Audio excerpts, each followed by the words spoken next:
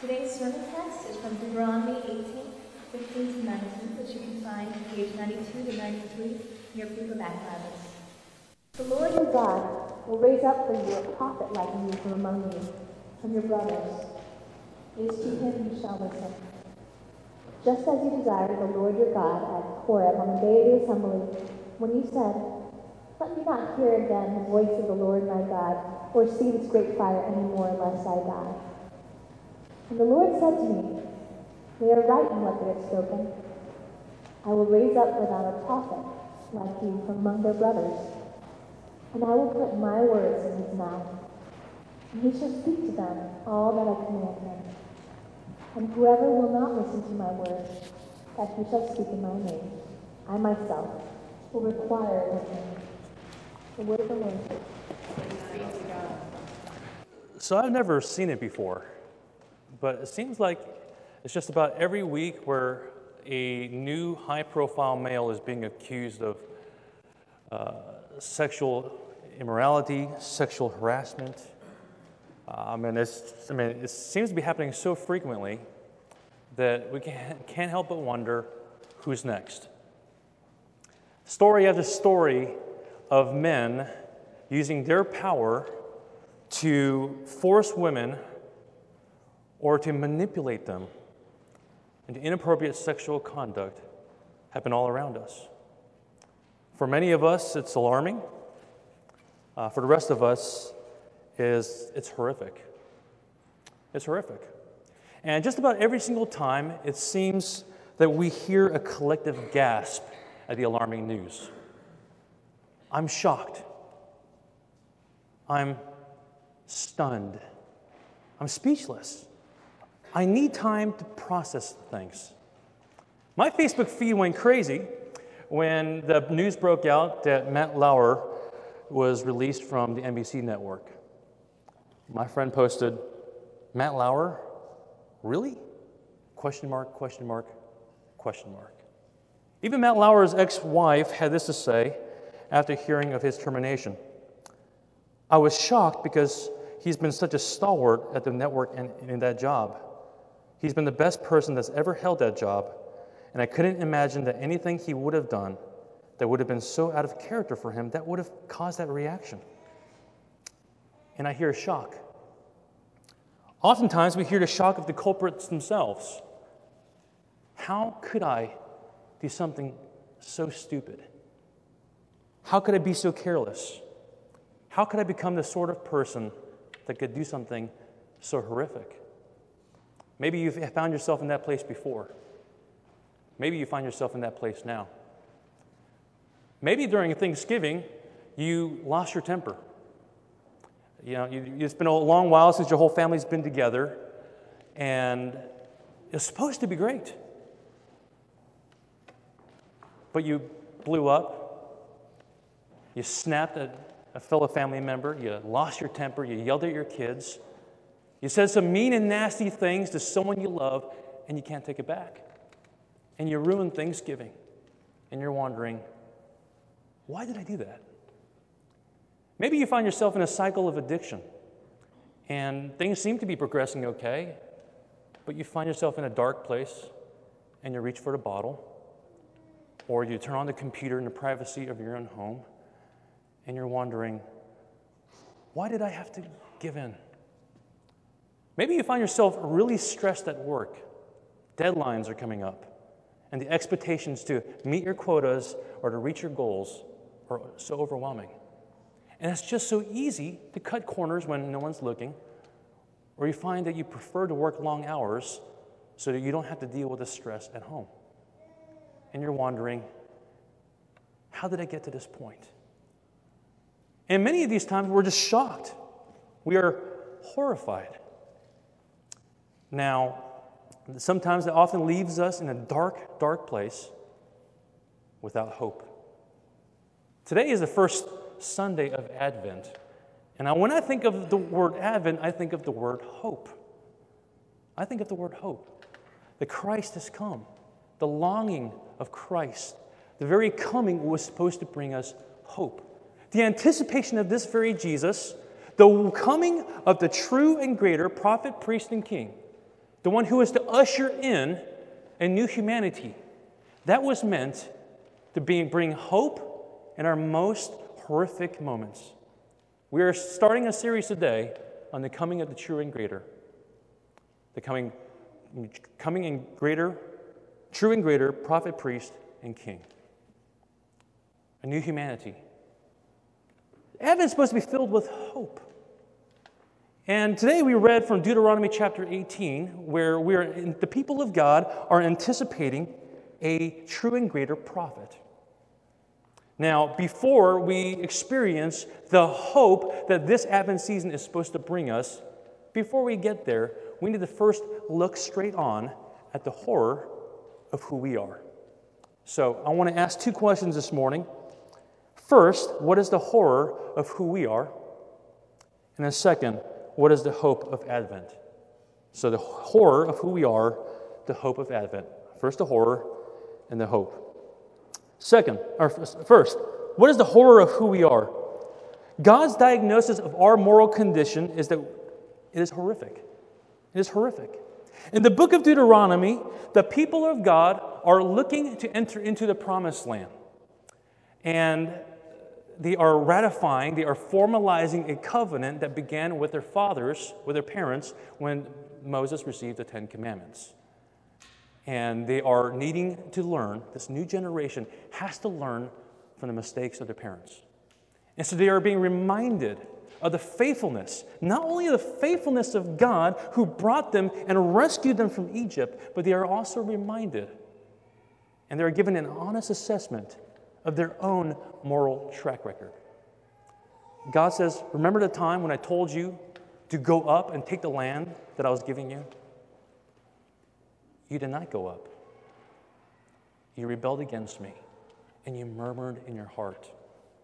And this disobedience is well documented. Their disobedience was a pattern we see over and over and over again. And because of their wayward hearts, God has to provide and raise up for them prophets.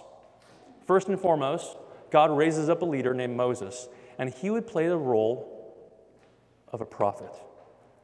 Now, when we, in our day and age, we hear the word prophet, what do we think of? We think of someone who tells the future. Now, sometimes prophets told the future. Usually, it was in reference to, if you keep living the way you do, you will see destruction. But prophets didn't always tell the future. Their main role was not to tell the future. Their main role was to tell the truth.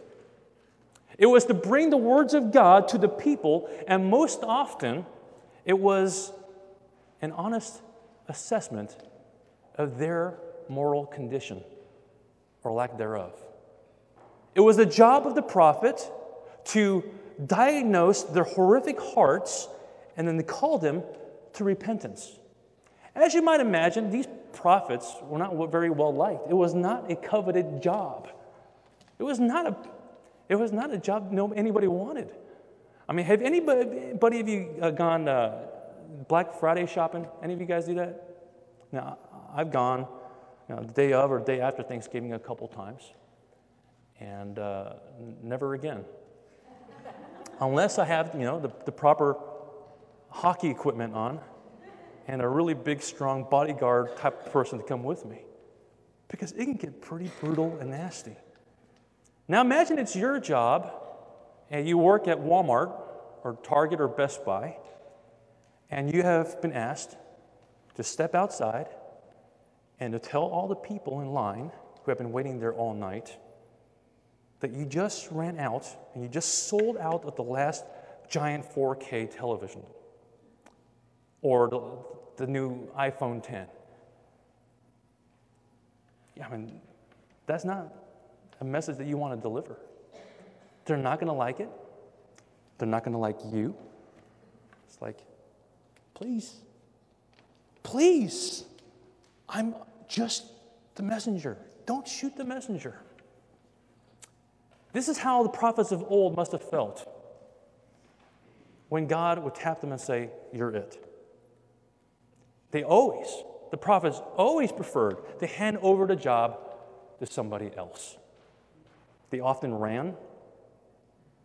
They were very bitter when they were asked to do something like this. Always. Because prophets were killed. They were often hunted, stoned, because they told the truth. And the truth of who we are really ain't all that pretty. Now, several years ago, the Wall Street Journal did an article on the top growing churches in America. And what they found was pretty amazing. The common denominator of all these churches is that they were very conscientious about not using the word sin. They were highly sensitive. They were very intentional to substitute that word for something more palatable. So they would say stuff like, we're sick, we're in need of help, we've got an issue. But to say that we have a sin problem, but to say that by nature we are objects of wrath, enemies of God, that we are dead in trespasses and sins, well, now that's too much. That's unpalatable. God's diagnosis of our moral condition is horrific. Now, Reinhold Niebuhr said the doctrine of original sin doesn't mean the first sin. Original sin says that we are not good people, we're not neutral people, but we're actually by nature bent the other way. The doctrine of original sin, he says, is the only verifiable doctrine of the Christian faith. In other words, is the only doctrine of Christianity that can actually be proven by empirical evidence. Now, some of us can simply look at the greediness that happens on Black Friday. Others of us who are parents don't need to look any further than our own children. Now, what's behind the tantrum? Well, it's our gravitational pull. It's the natural impulse to want and have things done our way. Now, how many of you have ever met a child that you never had to teach how to share? How many of us found that just natural to come by? Now, I remember my kids, I've got twins that are going to be 6 soon. I remember watching them when they're about a year old, and they're just playing around. And I remember several times watching my daughter would covet a toy that my son Judah had. Karis would try to snatch it away from him. And after unsuccessful attempts, what she would then do is that she would approach another toy and make it seem like it was the most exciting thing ever. And like the greatest thing since sliced bread. And she would make sure that Judah was watching. As if to say, hey, Judah, check this toy out. And when it caught Judah's attention, she would hand him the decoy, and at that very instant, snatch the toy that she really wanted out of his hands. And they'd both be content. And when I looked at that, I would think, that's pretty clever. The twisted side of me wants to go, at a girl, you'll make it in life. That's pretty clever. But it never failed to amaze Kendra and myself just how cunning and crafty and manipulative a 1-year-old could be. And this is my sweet little Karis. Now, when we look at children, especially when they're our own, we think, oh, how cute. How innocent, how untainted. Now, what are we saying? What are we doing when we baptize our children? When we baptize our children, we are making the proclamation that even this very child, as cute as he may be, is in desperate need of a Savior. And he too, like the rest of us, is morally bankrupt and is in dire need of cleansing. Now, how do the prophets, how do they address our moral qualifications? They essentially say, we have none. They say we have none. Now, there is an aberrant theology that says that we are good people or we're not that bad. that overestimates our qualifications or our abilities and our capacities, and it actually makes us think that we're good people or better off than others. We think, I would never do what Matt Lauer was accused of. And this is exactly what the prophets are getting at. We are not good people. We are not good people. There is no one righteous, not a single one. We were going through the 10 Commandments, and if we were hearing them properly, if we were hearing them like the way they were meant to be heard, if we were not watering them down, we would realize we're not doing well. We wouldn't be thinking, we're keeping them. We would see that we are not keeping a single one. We are murderers. We are adulterers. We're not doing well. Do we truly see that we are not good people who just have had bad days? Or we're off? And there's a deviation from the norm? Or we just have bad mommies? Do we truly see that without God's restraining grace, that we are fully capable of doing the most horrific crime? God's assessment, His diagnosis of our moral condition is horrific. And if we're honest and if we're hearing what the Bible says about us, we would realize we're worse off than we thought we were. It's horrific. So what is the hope of Advent? What is the hope of Advent?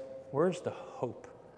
I mean, you might have come today because it's Advent season and Christmas is coming around the corner, and you're thinking, this is exactly why I don't like coming to church, because they're always telling me what's wrong with me. It's making me feel bad about myself, and quite frankly, I don't need any help with that. I don't need help with that. Shouldn't we tone it down a little? Shouldn't we soften it up, at least for the holidays? But if the job of a doctor, a physician, is to diagnose our physical condition, it is the job of a prophet to diagnose our moral condition. And if we're going to get better, no matter how repugnant the diagnosis may be, we need to hear the truth. Amen. Now, if I ended the sermon here, this would go down as the worst sermon ever. Now, have you ever received a diagnosis, or you or a loved one ever received a severe medical diagnosis? Have you? What did we need in that very moment? Perhaps what we were needing and wanting most in that moment was for someone to come alongside us, was for someone who can give us understanding, someone with a plan, someone who is able to show the way forward and lead us through it. In those very moments, what we're looking for is a mediator. Now, in the passage that was read to us today, we find that the people of God are looking for that very thing, and God provides it. Deuteronomy 18:15 and following. The Lord your God will raise up for you a prophet like me from among you, from your brothers. It is to him you shall listen, just as you desired of the Lord your God at Horeb on the day of the assembly, when you said, let me not hear again the voice of the Lord my God, or see this great fire anymore, lest I die. Now, when God displayed himself at Sinai, the people were so terrified, and they didn't want to be destroyed. And so they asked Moses, and they wanted Moses to play the role of a mediator. And what was God's response? What did God give? He gave a promise. And the promise he gave was another like Moses. Verse 17. And the Lord said to me, they are right in what they have spoken. I will raise up for them a prophet like you from among their brothers. I will put my words in his mouth, and he shall speak to them all that I command him. Years later, another like Moses would come, and he would play the role of a mediator. But he would come as a true and greater prophet. Moses would come delivering and speaking the words of God, appealing to the authority of another, but he would be different. Moses said, "Thus saith the Lord," but he would say, "Truly, truly, I say unto you." Moses would bring the law of God to the people, but he would fulfill the law for the people. He would mediate by telling people what God required of them. Moses brought the law, showing the people of God what was required of them. But this prophet, mediated by the shedding of his own blood. Moses brought the words of God, but he himself was the very Word of God. He was the Word of God himself. And the Word became flesh and dwelled among us. And he came all the way down. Do you see why we need this true and greater prophet? Why it was necessary for him to come all the way down? Do you see why another prophet, another Moses, another Elijah, another teacher, another instructor, another founder, another example, another teaching, another philosophy would not cut it? Do you see why a true and greater prophet was so necessary? It's because we are so morally bankrupt that it would take nothing less than the horrific death of the innocent Son of God to make things right. You see, the hope of Advent is that we are not only given a horrific diagnosis, but we are also provided a hopeful remedy. And when we accept our horrific condition, then we are free to accept our hope in the gospel and accepting what he says about us. Accepting God's diagnosis is the most liberating thing. How so? Sounds like bad news to me. It's the most liberating thing. Now, how does accepting God's diagnosis liberate us? How does accepting God's diagnosis liberate us? First, we would be free to come out of hiding. We would be free to come out of hiding. We can come out with our eating disorders, our sexual addictions, or the fact that we've got lots of questions about the Bible. There's nothing so shocking that God doesn't know already. And we can embrace the truth that we are needy every day rather than being embarrassed by it. We can come out of hiding. How does accepting God's diagnosis liberate us? First, we would be free to come out of hiding. Second, we would be free from judging others. We would be free from judging others. We understand that the ground truly is level. And whatever we're using to promote ourselves or to look down on others, whether it be our class, gender, sexuality, race, or morality, any of it, it's got no basis. We see that we have nothing in and of ourselves, we got nothing in us to attract God towards us. And so we see that we don't have a leg up on anybody.